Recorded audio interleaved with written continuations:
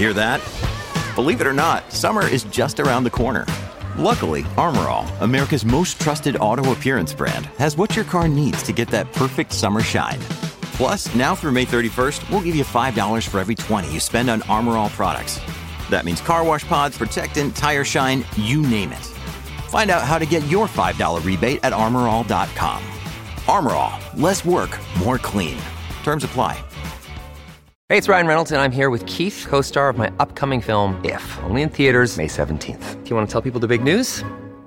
All right, I'll do it. Sign up now and you'll get unlimited for $15 a month and 6 months of Paramount Plus Essential Plan on us. MintMobile.com/switch. Upfront payment of $45 equivalent to $15 per month. Unlimited over 40 gigabytes per month. Face lower speeds. Videos at 480p. Active Mint customers by 531.24 get 6 months of Paramount Plus Essential Plan. Auto renews after 6 months. Offer ends May 31st, 2024. Separate Paramount Plus registration required. Terms and conditions apply if rated PG. Judy was boring. Hello. Then Judy discovered ChumbaCasino.com. It's my little escape. Now Judy's the life of the party. Oh, baby, mama's bringing home the bacon. Whoa, take it easy, Judy. The Chumba life is for everybody. So go to ChumbaCasino.com and play over 100 casino-style games. Join today and play for free for your chance to redeem some serious prizes.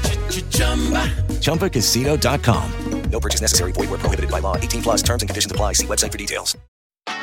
From Autosport.com and Autosport Magazine, I'm Alex Kalinauckas, and this is the Autosport Podcast.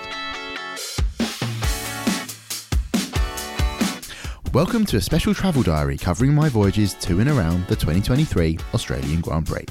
Right now, it's Thursday and the pre-event media days just finished, so part 1 is coming up before I record parts 2 and 3 on Friday and Saturday, with the final part of this show also covering our reaction to qualifying here in Melbourne. Well, seeing as this is a travel diary, better talk about some actual travel, and I know this from actually several colleagues who informed me that I moaned on too much about the traffic in Bahrain, which was shocking, but we're not going there anyway, so I better start by actually talking about travelling. Not a lot to report actually here on the ground in Melbourne, because I'm staying in St Kilda by St Kilda Beach, which is absolutely lovely, very interesting part of Melbourne, which is only a 20-minute walk from the track. So no driving, no hire cars, no nonsense. It's just an easy Uber over from the airport when I arrived on Tuesday evening. So the main bit of travelling I've actually done is the 2-part, really long flying bit of it. I departed Heathrow Terminal 4 on Monday morning, 8:30 in the morning. I was there at 5:30. As anyone who's listened to any of my previous travel diaries know, I'm totally scarred by nearly missing a flight at Amsterdam Schiphol Airport after the last year's Dutch Grand Prix because of horrific security queues there. So I was there very early and of course checked in and through security in 8 minutes, so I had a lot of time to kill, but that's absolutely fine. It's my choice to do that. There was a minor issue with the flight actually, in that everybody sort of boarded and was sat down, but it missed the sort of 8:30 departure time, and it ticked up to 9 a.m. when the captain came on the tannoy and announced that we were expecting a 2-hour delay, and then 15 minutes later that had disappeared. We left the gate, took off for Doha 45 minutes late, and arrived on time, so that was quite impressive. But yeah, anyway, when I was there in Doha, I met a press room colleague who happened to be travelling on the same route down, so we passed the time. It was about, I think, 2.5 hours, the gap between the first flight and the next one going on to Melbourne, catching up in the airport lounge. That was really nice. Then it was a much longer flight, so it was about 6.5 hours to Doha, 12.5 to Melbourne. So yeah, that was pretty lengthy, but I was able to finish off my column for last week's Autosport magazine on the flight. Mainly listened to a few podcasts, audiobooks and all of that. Didn't actually watch any films or anything, just tried to get through it as best I could. I did sleep a bit, which was rather lovely. And I landed in a lovely warm Melbourne sunshine on Tuesday night, so sort of neither Monday nor Tuesday really existed for me, but there we go. Well, it wasn't night, obviously, if it was sunshine. We did land at about 5 p.m, but anyway, obviously with such a long journey, your brain is absolutely scrambled, and by the sounds of this ramblings, I've yet to recover, because obviously it takes such a long time to recover from the jet lag and things like that, and the length of the journey. We do arrive rather early for this race compared to normal, so obviously here Tuesday evening, when normally we'd be arriving sometimes even Wednesday evening. Usually it's Wednesday afternoon for whatever race we go to. Obviously the majority around Europe, quite easy to get to from London, but anyway, when I woke up here in Melbourne, I was rather shocked to hear it absolutely tipping it down with rain. It was really quite vile. I've been to Melbourne twice now for that aborted 2020 Australian Grand Prix with the coronavirus pandemic unfurling, and then here again last year, and had not seen it rain. So that was quite a shock. I was aware it could happen, but still. Anyway, that eventually cleared up. I sort of spent Wednesday just sort of recovering, really. It's my day off every Wednesday because of the amount of weekend work we do. So I enjoyed a bit of a lie-in, which is rather nice. And then I went and explored St Kilda Beach. I do try and go there every year because it's really nice, although I was chastised by someone, a local Australian, saying that it's not representative of any of the really amazing beaches in Australia. But for an East London boy, I think it's pretty tremendous. And as I was doing that, I was sort of walking around thinking about how I was going to gather material this weekend for an upcoming feature on Aston Martin and their tremendous start to 2023 for a cover feature on an upcoming issue of Autosport magazine. Once I'd walked up and down the beach for a little bit, I then came back and went off to meet a couple of my colleagues. Philip Clearin, who is here with me, doing the sort of news side of things as I focus on features, although I've actually done a fair bit of news gathering so far this event, as I'll come to later. And Andrew Van Leeuwen, who is our Australian editor, essentially, covers supercars down here, lives in Perth, used to live in St Kilda in Melbourne, but moved over to Perth recently. And he's always great because, A, he's an absolutely stand-up guy, but also because being formerly a local, he knows all the excellent sites to go and see and all the good places to eat and all of that. We met him at the St Kilda Bowls Club, which is exactly that, exactly what it says on the tin. Anyone can just wander in, have a drink, which is quite nice. AVL tells me it's totally representative of Australian culture. That's quite a common thing to go drink in a bowls club. It's a very popular activity, especially in the summertime. Do lots of parties and things like that. I have to say, having played cricket for Wanstead Cricket Club, goodness me, about 15 years ago now when I was a junior, it had very similar vibes, very similar club vibes, I thought there. But anyway, there we went. After catching up with AVL, which is always lovely, headed off to a special event hosted by Alfa Romeo driver Valtteri Bottas, who is doing an excellent impression of an Australian. Is that the right way? He's just being Australian, I think, judging by his spectacular haircut, his facial hair and his outfits at the moment. Obviously his other half is from Australia, so he's definitely trying to impress everybody down here. But anyway, the special event he was hosting was that he's launched his own brand of gin. So he held a sort of press event, a nice little celebration in his favourite coffee shop in South Melbourne. So everybody went along to that. I learned only 3 little things about it. The name of the gin is named after the Finnish word for apple. I also learned, thanks to us revealing it, it's retailing at 90 Australian dollars.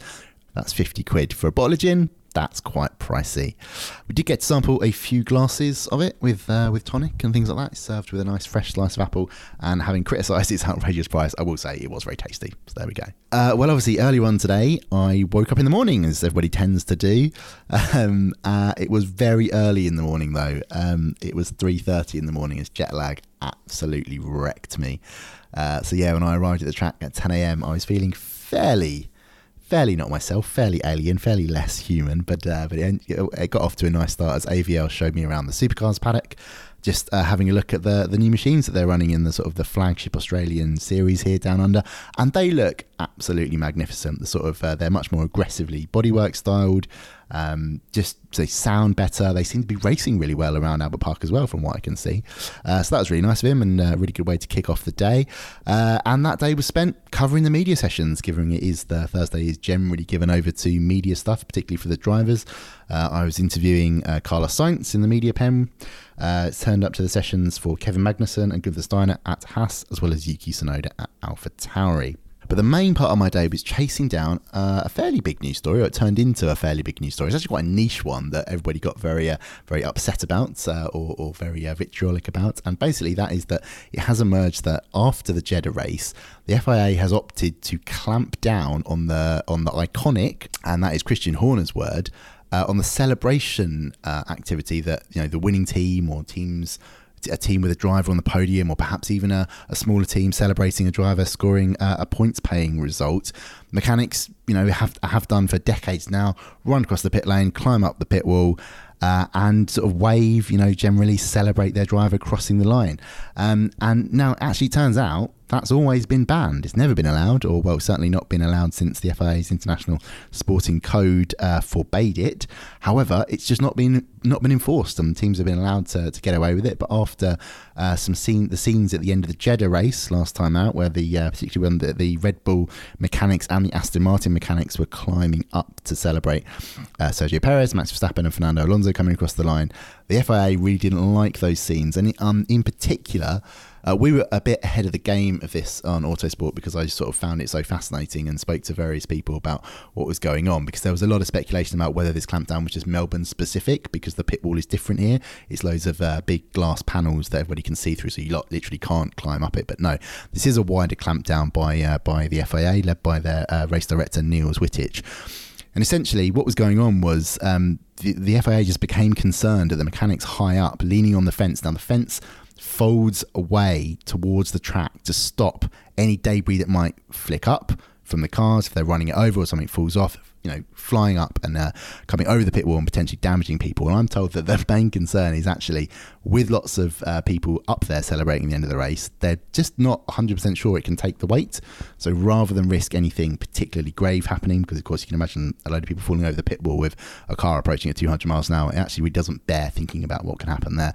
Yeah, there was quite the reaction to it. Lots of people feeling it's over regulation, that it's a bit of a no fun police, things like that, and just a bit of a shame, really. I mean, I think it is a shame to lose those fantastic images, and obviously it's a shame for the mechanics, because so few people in the world really get to be in that position of physically being right there to celebrate your driver coming across the line in a fantastic position. But ultimately, it would be much more of a shame if someone were to get really hurt or potentially even die. So ultimately it's a safety thing. These things have got to be respected. But anyway, yeah, my job at Autosport is to sort of get stuck into the sporting side of things, to do analysis, do lots of features. Don't really tend to do a lot of news chasing, but I have to say, and I know this is going to sound extremely nerdy, it is the most exciting part of what we do, especially when you're ahead of the game. As I said, we were, no other sites reporting that. It was really thrilling and sorted my jet lag right out. Also helping that was that I ran the track afterwards, and I looked really awful afterwards. I looked at myself in the mirror. I don't know what the hell was going on, but yeah, bright red, eyes bloodshot. Goodness me, it was terrible. Generally terrible anyway, but in that when I look in the mirror, but generally even more terrible that time. However, I did observe it was nice to be running it in daylight this time, as last year it was pitch blackness when I was running. Now that's because the race this year is actually 2 weeks earlier this time around, and daylight savings is still in effect right now. That won't be the case on Sunday because the clocks are going back in Australia, which means I'll get an extra hour in bed. Absolutely fantastic. And what's really nice is that because it's autumn here, when I go back to the UK and the clocks change in the autumn there, I'll get an extra hour in bed again. So there we go. Anyway, right, that's Thursday. I've whittled on too much. Coming up very soon, part 2 of my travel diary. Hello again. It is Friday of the 2023 Australian Grand Prix. Here's the second part of my travel diary, and my day started rather pleasantly, in fact highly convivially, as I know my former colleague Luke Smith would appreciate, because it was he who I had breakfast with at a cafe near my hotel. It was really nice actually just catching up with Luke, wishing him all the best in his new surroundings, and then we walked together into the track. It's about 20 minutes door to door from my hotel into the track, all the way through St Kilda, all through gate 10. The track already very, very busy. I'm told that queues were building up at the access gates for the public from 7:30am. They open, I think, about 9:30. So yeah, people very, very keen to see the track action finally getting underway at Albert Park. When I arrived, I caught up with some team sources during the car presentation sort of activity, I guess you describe it as, where the teams are, ever since the start of the 2022 season, required to display their cars for a certain amount of time ahead of FP1, which means the media can have a look. They're required to say what updates they're putting on the car for specific rounds involved, explain why they've done that, things like that. We can go in and take pictures and have a good look. So I did that, chatted to people, went and looked at the cars. Red Bull got a little bit of front wing tweaks, AlphaTauri, a lot of big details and things changed on the floor at that team. But one thing that really struck me, my exposing my lack of technical knowledge here, but I did have a nice look at how the wheel fairings curve really nicely under the Ferrari and the Merc, and they don't at Red Bull. That's on the front of the car. Those wheel eyebrow things. They fell off. One of them fell off Charles Leclerc's car at the start of qualifying in Bahrain, if you remember a few weeks ago. But anyway, it looks rather less sophisticated at Red Bull, but it clearly works considering it's the best car in the field. Anyway, after that, I was lucky enough to go trackside with AVL and Phil. We wandered down to turns 1 and 2. AVL and I did that last year because there's a fantastic sort of temporary photographer's tower that we got to climb up. We stood behind the actual working photographers and we observed. Obviously, I'm taking photos with my phone to use for a little mini feature I do in Autosport magazine to go with each race report. And it's amazing being up there because it's a really, really good visual demonstration of how sort of old school, tough and really tricky this track is for the drivers, but also just when they chuck in the cars into the apex at turn 1, getting right on the power for the left of turn 2, it really tests, their rear stability, rear handling. The Mercedes cars really, really struggling there. But Max Verstappen, even in the Red Bull, was barely hitting the turn 1 apex, had several nearly massive moments losing the rear end, but he managed to get on okay. Yuki Tsunoda didn't though. He had a big old spin and nearly rolled his car. I was actually looking down taking some notes, heard a crash, thought there'd been some contact, looked up and it was the AlphaTauri backwards. The noise that I'd heard had come from when he slapped the gravel going backwards, and like I said, it dug in, nearly rolled over but didn't. There was obviously two red flags during that session. Logan Sargent stopping towards the end with an electrical problem that, as I'm speaking, Williams has not yet diagnosed and fixed. Hopefully it will do by the time we come to our qualifying podcast tomorrow. The first red flag, though, was because there was a problem with the GPS systems, and I chased that later on. And actually, what happened was that an FIA server that logs what all the tyres are being run whilst the track is live, while the cars are going out, that had crashed, and that sort of played haywire with the distribution for all of the rest of the data channels in terms of the timing and things like that the FIA is sending out, especially to the teams. And what this meant was that while the GPS was running on the cars, the FIA could still see exactly where they were in race control. The distribution network going down meant the teams couldn't see where the cars were. So there were lots and lots of near misses, with some cars obviously going slowly on in-laps or out-laps, others pushing on. It's really, like I said, it is an old school type. It's not a street, it's a sort of semi-street circuit, this one here in Albert Park. And basically, there were lots of near misses because the teams couldn't inform their drivers what was going on. Had to red flag the session while everything was sorted out. After FP1, headed back to the media centre and jumped into the press conference where I was, as I said, in my part 1 of this travel diary. I'm focusing a large part of my weekend gathering intel and information on my feature coming up at Aston Martin. So I was lobbed a question at Mike Crack, particularly about Fernando Alonso and that fantastic chanting from the Aston mechanics at the end of the Jeddah race, finding out how he's settling in Aston. And it sounds very, very well from the sounds of it. Also asked Christian Horner about the pitbull celebrations, and he just seemed to sort of suggest it was surprised it had become an issue. It's almost a bit of a shame, but Red Bull will comply with the rules as the FIA sees fit to enforce. So anyway, then after the press conference, I covered FP2 and then hit the paddock, even though it was raining, it was horrible, to collect information for my Friday feature, which is just looking at what little running there was when it came to obviously the red flags in FP1, the rain in FP2, where Fernando Alonso was quickest, Max Verstappen quickest in FP1. You can read that on autosport.com now, and it's probably all out of date, bearing in mind you'll have been able to watch qualifying, and we'll be looking forward to the race. Putting that feature together meant that I was in the media centre until just gone 9 p.m. I was one of the last there. I think there was a few other journalists from Japanese publications that were still going. Everybody else out enjoying the fantastic Melbourne Friday night. I didn't get to do that. I came back and ate McDonald's in my hotel room because I'm super cool, but also super dedicated to my job. But anyway, there we go. I'm clearly delirious. It's coming up for midnight here in Melbourne. Welcome back for you in a few seconds for part 3 and the qualifying part of this travel diary. For me, 24 hours. Here we go. Welcome to part 3 of my Melbourne travel diary. It is Saturday evening after qualifying for the Australian Grand Prix has been completed, and I'm feeling pretty knackered. I definitely think this race is the best one, or certainly my favourite one of the entire year. It's just such a really well organised event. You've got the Melbourne Walk when the drivers come in lined with fans. It just seems to be like very well attended, very well respected, and people just enjoy coming here. And everybody working in the paddock feels very relaxed. People chilling out in their little hospitality. They're sort of tense, sort of semi rigid tents that they've all got there for the teams out the back of the pit garages, and lots of tables, lots of canopies, people just sitting around. It's very easy to get access to people, just have nice chilled chats. I did with various people at Aston Martin, following up on my feature stuff for forthcoming issue of the magazine, which I do urge you to check out. But anyway, it's enough plugging. I better get on with some first of all some travel diarying, which is definitely not a word, but there we go.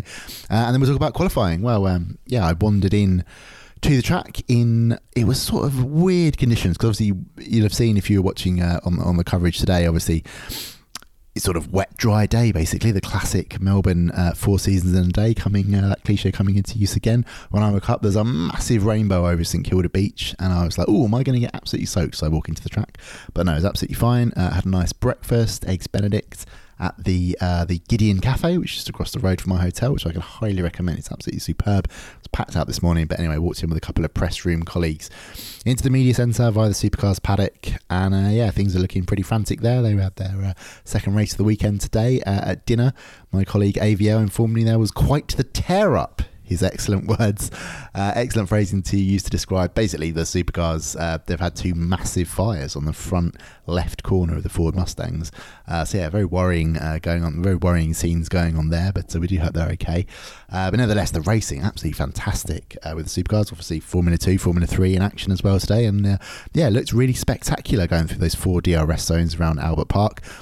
Does raise hopes for the Grand Prix, although obviously because they're a spec championship, not supercars, but the 2 single-seater championships. Obviously, that's going to make things a lot more interesting when it comes to sort of DRS zone pack racing, because everything's supposed to be equal. But anyway, good stuff from what I saw there. Got a little bit rained on during FP3. AVL and I wandered down to turn 5. Sort of followed the track on the inside, and it's absolutely spectacular watching there. You really do get a sense. It's that fast right at the end of the first sector where the cars get very close to the wall on the exit, and the Ferraris in particular kicking up absolutely massive sparks. They were flying along there, obviously running very, very low to the ground, and you really get a sense of what an old school sort of pleasantly vicious circuit this is. The slightest thing and things will go very quickly wrong for the drivers. So anyway, that was a really nice way to spend the first bit of the day, although it did start raining as we got back, and that sort of carried on through the afternoon. There was a misty, lightish rain shower just before qualifying, but nevertheless that all took place on the dry tyres. And a bit of a shock right at the beginning. Sergio Perez locking up at turn 3, going off, getting stuck into the gravel because there has been a fair amount of rain, as I've mentioned on this podcast already, in Melbourne this week. It's not quite an access road, but the escape bit at the back of the gravel trap. Total mud bath. Couldn't get through it. The angle on the car looked pretty difficult anyway. Would have knocked his front wing off, and he was pretty much beached in the gravel. So Perez out. Will start last. What a come down back to earth after his win in Saudi Arabia. He did explain that as it was a brake balance issue, a technical problem Red Bull faced in FP3. Christian Horner saying in FP1 both cars experiencing brake problems, and Perez has been off the road there all weekend, in FP1, in FP3, and then in qualifying, and that really is his weekend absolutely stuffed, because even with those 4 DRS zones, I don't see him getting back to the front of the grid.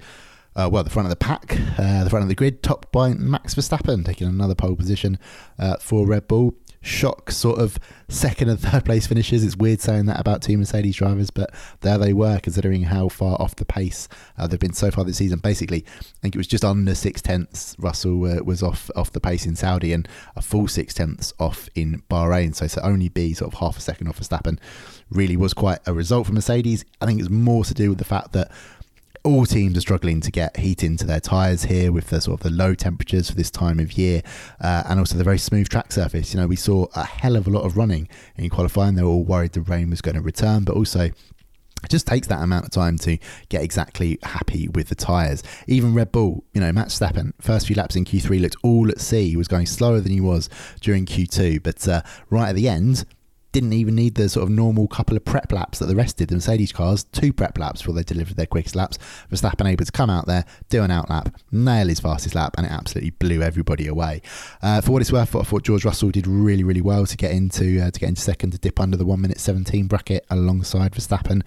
Lewis Hamilton, could he have beaten his teammate for the first time this season? It's very possible. Obviously, he was sort of held up a little bit by Nico Hulkenberg's Haas going through the final corners ahead of the final laps, and he did say, that did actually cost me a bit of time. tyre temperature when it came to that critical turn 1, turn 2, really, really challenging segment there. And if you are lucky enough to be in Melbourne to see one of these races, go and watch at those turns, because these cars are absolutely alive and right on the edge through it. So yeah, fantastic place to watch. But yeah, that's the top 3. After that came Fernando Alonso, Carlos Sainz, Lance Stroll and Charles Leclerc. Ferrari getting their sort of timings wrong, getting things right or wrong when it came to sort of the running order on the track. Leclerc sort of suggesting Sainz up front ahead of him at least was sort of a bit of a distraction there, but there we go. Alex Albon, 8th for Williams, fantastic result for him. Let's give them a shout out. And that really was a tremendous effort. And sort of Williams just speaking about how he was able to go with the flow, to get the tyres working and to keep them in the correct operating range. Absolutely critical for that, and just the confidence that gave him. They often talk. It's interesting talking to Dave Robson, their head of vehicle dynamics, after qualifying. It is very much a dark art getting these Pirelli tyres to work. Albon said exactly that after qualifying, and it's just a moving target constantly. Some drivers can do it better than others. Some teams can get on top of it better than others. But Albon and Williams absolutely in the groove. So well done to them. Pierre Gasly in 9th place for Alpine. And like I said, Hülkenberg again in Q3 for Haas. He's doing a fantastic job in qualifying this year. So fair play to him. Let's have a quick look ahead to the race tomorrow. Obviously on paper, it looks like another Verstappen Red Bull walkover, but you've got to think, we're discussing this at dinner at the wonderful Babu G Indian restaurant on the corner of Grey Street and Fitzroy Street, just at the very edge of Albert Park, just by gate 10 on the way in, that leads you into the supercars paddock and then eventually to the bottom of the F1 pit lane. Fantastic restaurant. I urge you, if you're ever in Melbourne at any time of year, I've eaten there twice now in the last 2 years, and honestly, the best curry I've ever had, and it's absolutely fantastic, so go there. But anyway, AVL, Phil and I were discussing what might happen in the race tomorrow. I promise we talked about other things, because when you're constantly working in Formula 1, you do have to find some ways to escape. But no, we did find enough time to go over what we thought might happen in the race tomorrow, what perhaps we hope will happen in the race tomorrow, considering how easy it's been for Red Bull so far. And basically, if you're Mercedes, you've got to be talking to your drivers and saying, whoever gets to that first corner in front has to have a go at Max Verstappen. And if they crash, they crash. If they get ahead, the other one can put pressure. They've got to go all out attack. They've got one opportunity, and if they don't take it there, the race is blown. And we know this is almost a lost season already for Mercedes. If they've got to change car concept and make such big changes, it's going to be very, very hard to catch up. With Perez out of the picture, they can really go to town on Verstappen here. There's going to be strategic options. Pirelli saying all 3 tyres could potentially be an option, but the most likely way to do things, the quickest way to do things, is a one-stopper. Start on the mediums, go to the hards. If there's a safety car, the soft will come into play, but it's not a fantastic race tyre. And Dave Robson was saying that that the long running that was logged in FP3 after FP2 was washed out, the cars that did do long runs on the softs were experiencing quite high tyre degradation. Now that will be a little bit less when it comes to the race, because of how the drivers will be managing things like that rather than pushing on in practice. But yeah, don't expect the soft to be used too much tomorrow. So strategic options for Mercedes, but surely their best option is to attack. Well, I hope you've enjoyed this travel diary. I hope you appreciated me whittering on, getting things wrong when it comes to how the timeline works and various bits and pieces. But yeah, another fantastic week in Melbourne. I do hope race day goes well. I do hope my flight home via Doha goes well. My 2 flights home via Doha go well on Monday night, and I arrive back into London on Tuesday lunchtime. Anyway, enjoy the Australian Grand Prix on Sunday. Wherever you are in the world, whatever time it is, I'm off to bed now. And actually, it's going to be a pretty unique experience for me in 2023, in that tonight, the clocks go back here in Australia, because, of course, it's the autumn there. So we get a lovely extra hour of sleep. And when I'm back in London in October, I'll get to enjoy that as well in the UK. So, yes, enjoy the Australian Grand Prix 2023.